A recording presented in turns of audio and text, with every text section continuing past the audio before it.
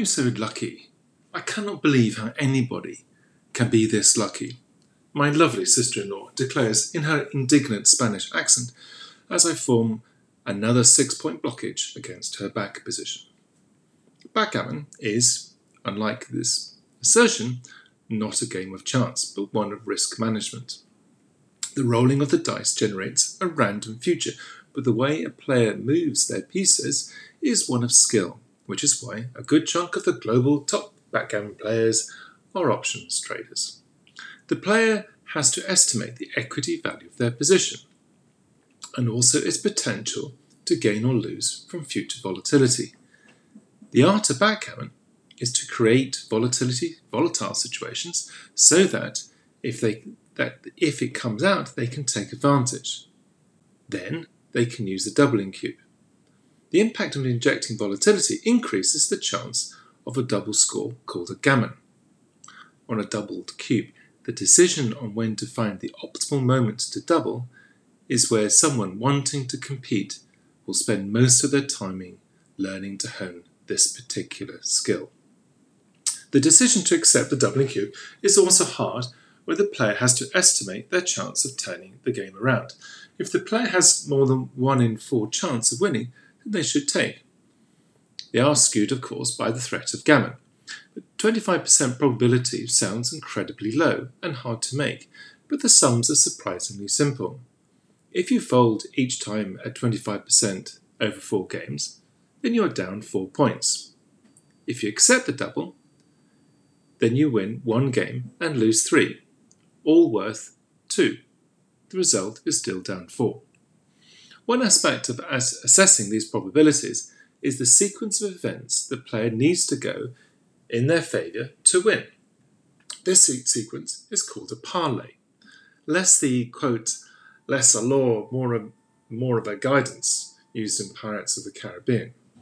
A typical parlay would be something like, quote, I need to get a 6 to jump my piece back over the blockage. Then I need to get it to safety. After that, all I need to do is win the race, unquote. As with anyone who enjoys betting on sports events, combination or accumulation bets have attractive odds for a very good reason.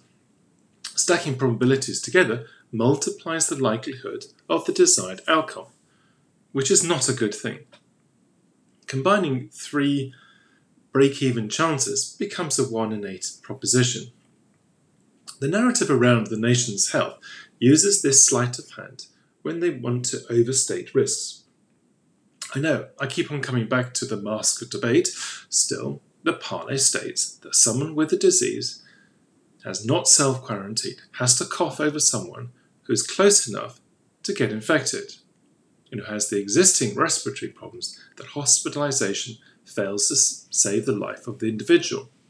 Current infection rates in the borough of Hammersmith and Fulham is 1 in 100,000, so the probability is tiny. No idea what the possibility of death will be, but it's nowhere near close to 1.